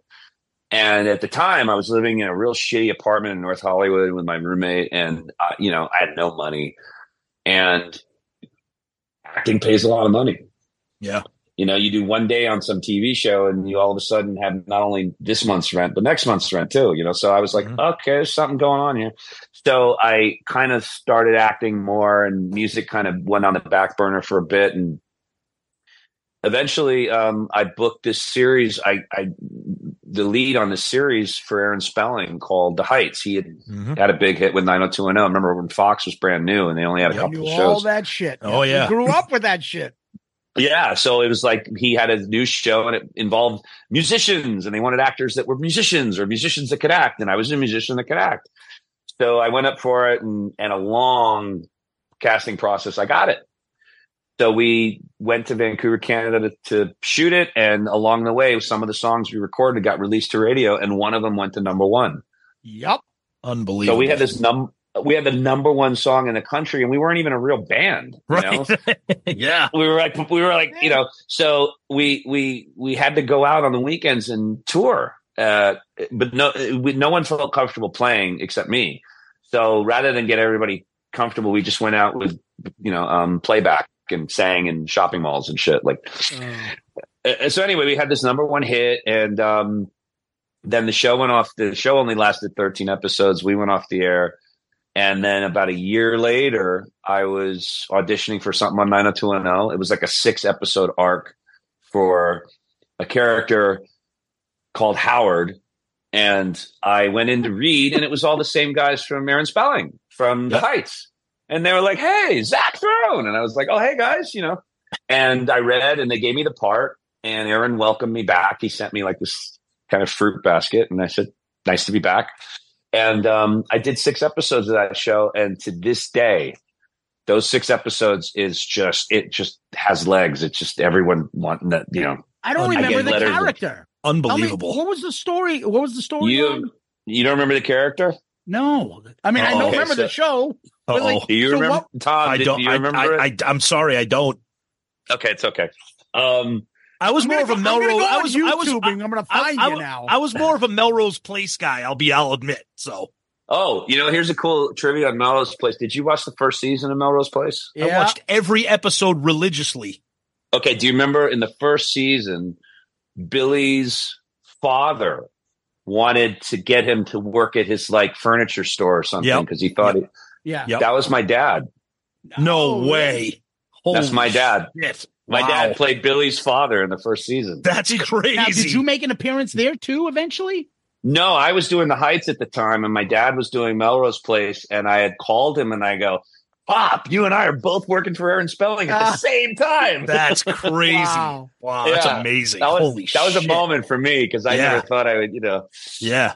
That's wild. I played, so on 90210, there was a character named Howard when they went to college. It was the season when they went to college, and Howard was this guy with a ponytail and an earring, and he ran the radio station at the college, and he got David Silver hooked on crystal meth. I know you now. Now I know you. I just can't picture the image of like what a young Zach Throne drug dealer looked like. Nice. Larry, bring me your cell phone if you got time. I'm going to show you what I look like. No, I remember the episode when he became all cracked out and shit. Yeah. Oh, I remember. I remember that. I remember that plot. We used to watch it in college. Oh yeah, in college we'd watch 90210. Yeah. Can you give me? Can I borrow that? Can you look up? Let's push my name and then like 90210, and I'm going to show Tom and Zeus what I look like in the 90s. When I was regrettably, what I look like. Yeah, he used to sell me crystal meth in the 90s. You remember that? Yeah. I remember Zach Throne. He saw me crystal meth in the 90s. He was a good guy. Okay, so I look like that. I don't know if you can see this. That's not you. Dude, that looks like that's me. There is no like way Screech. That does not look like you. That looks like Potsy. Let's. Wow. I thought you said you had guys like are flattering me. I thought you said you had long hair and shit. Yeah, there you go. Holy shit! That doesn't first of all, a thing like you. There's no way I would have said that. Can we I know that guy. You know how long ago this is? This is I know. 30 years ago. Can we talk about Let me see what you look like, Zeus, 30 years ago. Let's talk about you wouldn't that. recognize it. I was actually thin back then. Oh, Zach, you wouldn't recognize me. I had a full head of black hair. Like, oh, really? Yeah, and we had like the long fucking mullet hockey hair, short on top and the long hair. Probably about 40 pounds lighter. 40? Oh, fuck. More than 40 pounds lighter. But that's fucking hilarious. That's fucking fantastic. Zach. It's some funny shit. Zach, where can this is amazing. We could take another 4 hours of your life, but we won't. Where can people find you to keep track of what you're up to and what you're doing, and to find clips of you selling crystal meth? Where can they find that? Where can you hook them up with some meth? I was going to say, do you want to see clips of me selling crystal meth in life or on the show? No, not in real life. Okay. Well, all that's probably on YouTube somewhere with the 90210 shit. But if you want to follow me, I don't have a website, but you can go on my Instagram, which is just Zach Throne. Okay. There's another kid out there named Zach Throne who's an actor. He spells it exactly the same way as me. Yep. But it's not me. So just make sure it's me. And Instagram and Facebook really is kind of what I post on now pretty regularly. So that's where you can find me. Awesome. And anything involving Corey. I mean, if you just follow CMFT Corey Taylor, it'll give you all the dates of when we're coming out and when we're playing and when we're making a new record and stuff. Fantastic, Zach. This has been amazing. Thank you. What a blast we've had. I had a great time, man. So great to finally talk to you and meet you, via Zoom. So thank you so much, and God bless with everything that you got going on in the future with you, man. Thank you so much. Man, I appreciate that. Thank you so much. It was a blast. Anytime you guys want to talk, just fucking holler and we'll do this again. Awesome. Thank you. It was Zach, awesome. You're the man. Thank you. Yeah, you guys are. Thank you.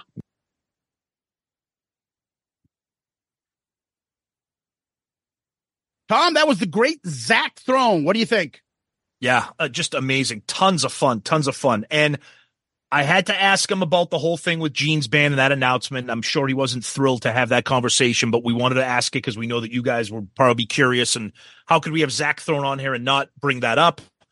He answered as honestly and, as wonderfully as I could have ever expected. So we gave him kudos for that. And just talking about everything again, talking about The Godfather and how much we love that music in general, Ace and Gene and Bruce and Corey Taylor and just amazing stuff. Zach was just, we knew it was going to be a ton of fun, but it exceeded my expectations. I know that. Great guy. Yeah, we took some personal liberties where we got the chance to veer off and talk about his acting in 90210. And I mean, I didn't know he was on that song from the guy that pushed Donna Martin down a flight of stairs. He was on that number one hit. And then in addition to that, his love of The Godfather, shit, we could have went on for hours. And we were talking about, like, we need to have a Godfather conversation and bring him on and maybe some other celebrities that are big fans of The Godfather and talk about those great movies. But Zach, what a fucking thrill. And we talk about this sometimes. We're like, you know, you get big names, you get other musicians, stuff like that. But sometimes the conversations that you have with certain people that you didn't expect stick with you more than any other conversation you've had with any other person that you've had on your show. This is one of our best fucking conversations we've ever had on this show. Yep. Ton of fun. Great guy. Yep. Tom, what we do next is we go to question of the week. And I think we had something earlier that we hinted at. We do. And our question of the week is brought to us by the great Hall of Famer, Tony Barone of ABCPA Inc. The tax man, Tony, is your man for all of your tax and accounting and financial expertise needs. He could take care of you if you're an individual, if you're a business, if you have issues with your estate, anything. And Zeus and I can speak from personal experience. He did our taxes last year, and it was seamless, painless, because we know how painful taxes can be. Tony is the man. He's attentive, he's communicative, and he's detailed. He's the best. Check him out, abcpainc.com. There's links there where you can call, links where you can send an email, and links to all of the services and products that he provides. So please check him out. We love Tony, and we can speak from experience about how wonderful he is. Tony is the man. All right, Tom, what's the question? And a question of the week comes from Ryan Michael Ramaswamy Clinton Cronin Scott Woodrow Roosevelt Truman. Delano Truman. So on the heels of the World Domination episode with Kiss and Aerosmith, he asked, what bands would we have liked to have seen Kiss team up with over the decades and do a double bill like that? Maybe not open up, because Kiss had a ton of great bands open for them, but a co-headline. All right. So for me, the 70s, I'd either say Zeppelin or the Eagles. Okay. But Zeppelin makes more sense. I agree. Right? So for me, Zeppelin. You? I would say Zeppelin, although it does feel like just an incredible. I mean, I know this is wishful thinking anyways. For me, I know this band opened up for Kiss and they had a great relationship with them, and they still do to this day. Rush. I think a co-headlining of Rush. I think two different styles, two different types of performers, and two bands that, you know, I would say probably late 70s. But I would love to see Rush, of course. Yeah. For the 70s. So the thing I'm thinking about though, Tom, I'm putting more parameters on it. Like Okay. Rush's most of their career hasn't even been done yet. That's true. They blew up in the 80s, but they're late 70s. Like, yeah, because Moving Pictures didn't come out till 81. So like a lot of good music wouldn't have been on those tours. So for me, that's Fair. why that's what fair. Zeppelin's most of their career. You can go to 79, almost 80. Last was All right, 80. all right. You know, I'll change my pick. I'll go with Foghat. But that's the way I have it, because we always set up these Yeah. self parameters. And that's I was fine. gonna pick Rush for the 80s, but I have somebody else I want to use for the 80s. All right. You go So ahead. for the 80s, I would say, because I'm going to 89. I would either say, I wouldn't say, I was thinking about AC/DC, but I don't want Brian Johnson doing fucking Bon Scott. It's not the same thing. Bon Scott song. So if it wasn't AC/DC, I would say Bon Jovi, because Bon Jovi by New Jersey at this point, up to New Jersey, is picture perfect Bon Jovi. Bon Jovi Kiss. Okay, I was gonna go to something like that, but I think for me, two frontmen that fucking command the stage. I know where you're going. I would say late 80s. I would go Whitesnake. Oh, really? Yeah, I would go hair metal glam era late. I would get in the Slide It In, the 87 self-titled, and I would do that. Now they late did era perform Whitesnake. together, and that didn't end up working too well because they didn't like each other. They got into that fight about the bombs and the shit going off and pyro. Yep. But anyway, I thought you were going to go Van Halen. Yeah, that would probably be it. Yeah. that would work. Obviously, that would Van Halen would work with anybody. Yeah, just when you said front man, I was like, oh, he's definitely going David Lee Roth. All right, 90s for me. If I have my choice, I would probably go Nirvana because you got everything from Nirvana. Yep, they're dead by 94. Yeah, they're dead. So you're not missing a song. Yeah. So I'm going to go Nirvana. Alice in Chains would also be considered, but they do have some good shit when Lane's gone, and they're actually dead by that time too, kind of for years. So, or Stone Temple Pilots or Pearl Jam, one of those, but most likely I would go Nirvana Kiss. Yeah, it would depend on when in the 90s, because my vote would be Pearl Jam, a guitar-oriented, more classic rock style band. But as long as it's after Versus, I would probably say that. I think that would be great, especially obviously we know the love that Mike McCready has for Kiss and all that stuff. So I think that would have been a killer fucking co-headlining. And Matt Cumron. That's right. And the 2000s and all, who cares? No one cares. Yeah, I'm not going to fucking... No. I don't know. Oh, I got it. Kiss and Pearl and Foo Fighters. Oh, yeah, that would work. That would definitely work. Yeah, Dave's a huge Kiss fan. Yes, agreed. Now, the 2010s, Kiss and Foo Fighters. Yeah, exactly. The 2020s, Kiss and Foo Fighters. Or you could even throw in, I mean, you know what would be a good one in the 90s? Because of the change in style, both musically and aesthetically, you could throw Metallica in there. Because Metallica was doing the Load and Reload albums, which was a more accessible type of rock. I'll take fans. Metallica for the 2000s. I'll take 2010's Foo Fighters. 2020s, who's still playing? Metallica and the Foo Fighters. Well, a form of Stone Temple Pilots is still out there. A form of AIC. That's true. They're all there. 20s. That's right. Yep. There you go. That's 5 different fucking bands. Yeah, the same bands for 30 years. That's okay though. Yeah, it's all right. Yep. I'll take it. It ain't certainly ain't gonna be fucking One Direction. Why not? Great question. Thank you, Ryan Michael Ramaswamy Trump Nirvana, whatever the hell your name is. We love you, buddy. Courtney Love fucking whatever. Anyway, Tom, where can people find us? Always start with our website, shoutitoutloudcast.com. That's where you can find all of our episodes, all the SIOL episodes, Dome Damage, Album Review Crew, Zeppelin Chronicles. You can find all of our links there, our links to our Amazon shopping, our links to our Shout It Out Loudcast merch, links to our Patreon, links to all of our social media. You can also comment directly on the website. We get those in the form of an email. All of our rankings, everything that we always talk about. You can see pictures of all of our guests. The website's really a lot of fun, tons of information there. So please do that. And if you want to be question of the week, you can comment on our social media as Ryan Michael Cooks Cronin Dole did, or you can send us an email to shoutitoutloudcast@gmail.com. We read every single email that you get. We love to say this because we want to make sure we keep getting them. Sometimes we can't get to all of them during the show, but we do read every single one.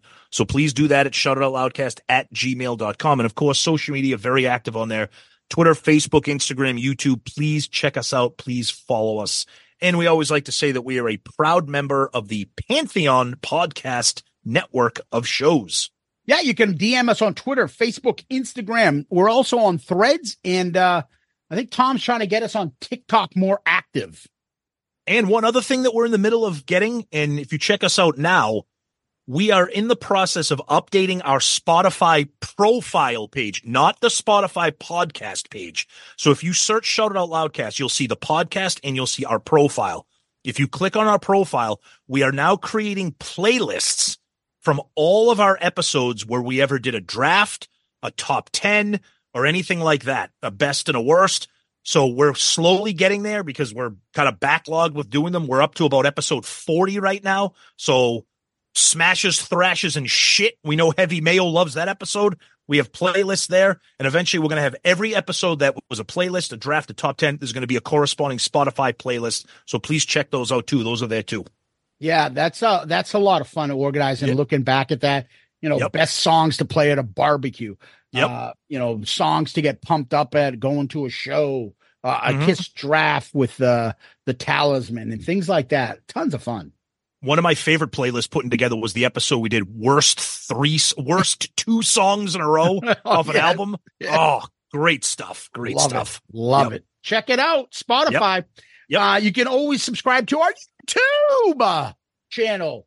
Last week, Tom, for some of the listeners out there, I put in the YouTube clip and give us one of your 5-star child reviews on Apple Podcasts, which helps the show tremendously. I also put the star clip in there. Nobody said shit. So I guess you didn't miss it that much. So fuck it. I'm not putting them in again. There you go. We give you, the fans, a voice. It's okay. And nobody cared. That's all right. Nope. It's all right. It's all right. Anyways, make sure you subscribe to our YouTube channel. Make sure you give us a 5-star child review. Those help the show out tremendously. And if you do, we give you a shout out and read it. So I like to always repeat our email, shoutitoutloudcast@gmail.com, shoutitoutloudcast@gmail.com. And in addition, our website, which Tom had already mentioned. You can go to our Amazon store. You can go to our merch page, which has a bunch of fucking shirts and stuff out there. I honestly think that Ace Cult shirt may be outselling our fucking Loudcaster shirt. People love it. And my favorite is the Fish Alive 2 shirt. God, that's so bad. Anyway, go to our merch thing, and there's everything up there. We just did Dynasty. So now we have our album rankings, our song rankings. All that shit is there. You go album review, our Zeppelin rankings for songs and stuff. All that's up there. So take a look, have some fun, and make some comments. It's always great when we see those comments. So we always like to end on famous last words. Tom, do you have any? I do. You do? Well, you do? Well, the son of a bitch must be crazy, telling me I'm going to go down. I said, this ain't the Inquisition. You ain't the Son of God. And I sure as hell don't give a damn. Nice. Yeah. Well, it's out of the frying pan and into the fire. You're bent over. Baby, let me be the driver. Poetry. Poetry. Zach Throne, Kiss Army, Loudcasters, Tom, thank you. Zach Throne, you are the man. Thank you so much for a great conversation. Loved having you. Loudcasters, you guys rock. Zeus, as always, my friend, thank you. Peace out, Girl Scout. Hit the music. What I'd like now is for all you fat, out-of-shape, worldwide kiss-tards to keep the noise down while I show your ladies what a real sexy man looks like. Listen, all you people out there sitting on rented furniture, settle down. Cut the music. Anybody seen Richie? Anybody know why Richie did Bobby Lupo? It's NFL draft season, and that means it's time to start thinking about fantasy football. FantasyPoints.com features industry-leading experts and prognosticators using proprietary hand-charted data to help you score more fantasy points. FantasyPoints.com is the place to go for whatever kind of fantasy football you play. Whether you play fantasy football, daily fantasy sports, or do a little bit of everything, Fantasy Points has the meticulously researched content to guide you to victory. And why wait for the fall? Fantasy Points also covers the new spring football league, the UFL. Join the guru, John Hansen, Scott Barrett, Joe Dolan, and other massive names in the fantasy football universe with an exclusive offer. Use code Pantheon for 15% off any Fantasy Points package, including the all-in package with access to every article, tool, and data nugget that Fantasy Points has to offer. That's FantasyPoints.com and code Pantheon for 15% off at Fantasy Points. FantasyPoints.com, code Pantheon. Score more fantasy points.